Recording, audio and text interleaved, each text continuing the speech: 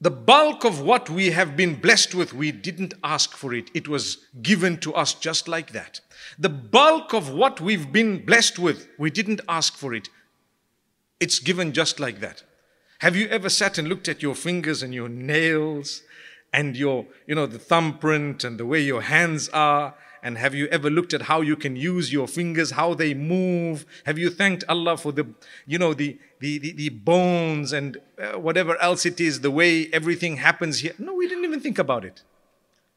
You're blessed. Do you know, I've asked people, you've ever thanked Allah that you can actually breathe so well and you've been breathing so much? Do you thank Allah for the 136,000 heartbeats a day since you were little? On average. It happens without us even noticing. Days will go by, you didn't even notice. Put your hand on your chest and see. You can hear the dum-dum. You can hear it, right? You can hear it again and again. One of those has to maybe not even stop, but it has to lose its timing, and you suffer and you struggle. One. But all along, did you say, Allahumma lakal hamd? Oh Allah, we thank you. For you belongs all praise, and unto you belongs all goodness and praise. We forget. Allah says, we've blessed you. Don't think you're not blessed. So what man does, the weakness of man is, when Allah took away from you a few things, we become despondent. We want to lose our faith. We want to lose our connection with Allah. And we start saying, Allah has not given me and Allah has done this to me and that to me. But hang on. The Quran says, وَإِن تَعُدُّوا نِعْمَةَ اللَّهِ لَا تُحْصُوهَا. In more than one place, Allah says, if you are to try and count the favors of Allah upon you, you will not be able to count them all. You won't be able to count them all. If you want to count the favors of Allah upon you, you cannot count them all.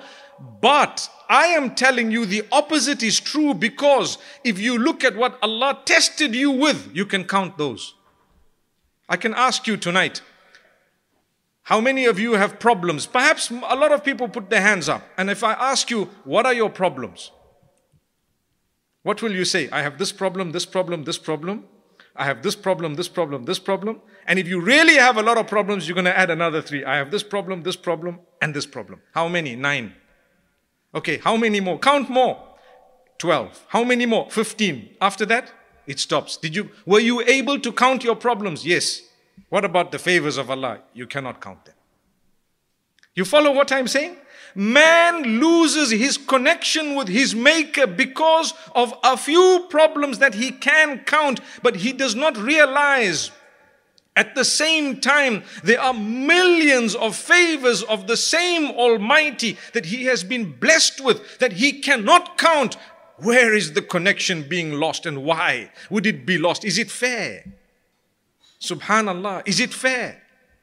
So my brothers, my sisters, one of the biggest favors of Allah is the realization in the heart of the existence of Allah, the ability to worship Him alone and to realize we're going to go back to Him.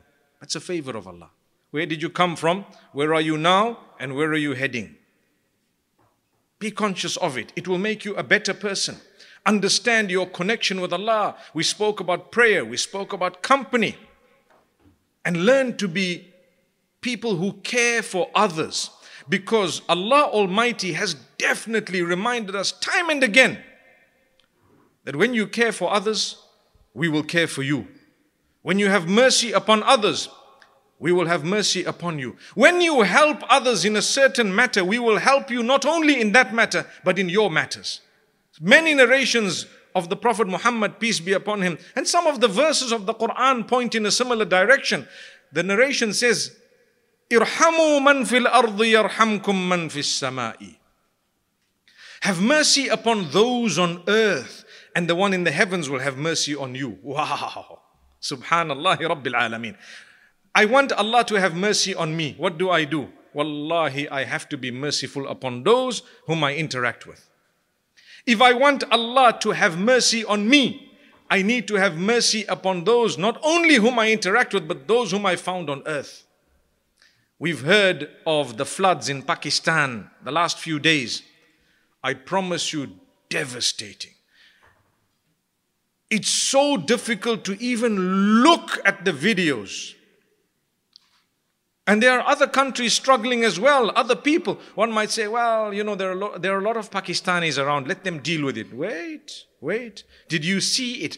Was it difficult for you to take out $1 towards it? Perhaps that might have been a cause through which you might earn the pleasure of the Almighty. No one asked you to solve the problem. But yes, Allah asked you, if it reached your ears and it affected you in a small or big way, do something about it. The minimum is to say a prayer for them. May Allah alleviate their suffering. Ameen. May Allah make it easy for them. Millions of people have been displaced. Millions of people are struggling. What are we going to do about it? May Allah give us the opportunity to reach out to them. In fact, I put out a post earlier today about the floods in Pakistan, and I had several emails come to me from Afghanistan saying, what about Afghanistan? Subhanallah, it shows that the problems are in so many different places. Go easy on others. Everyone's going through struggles.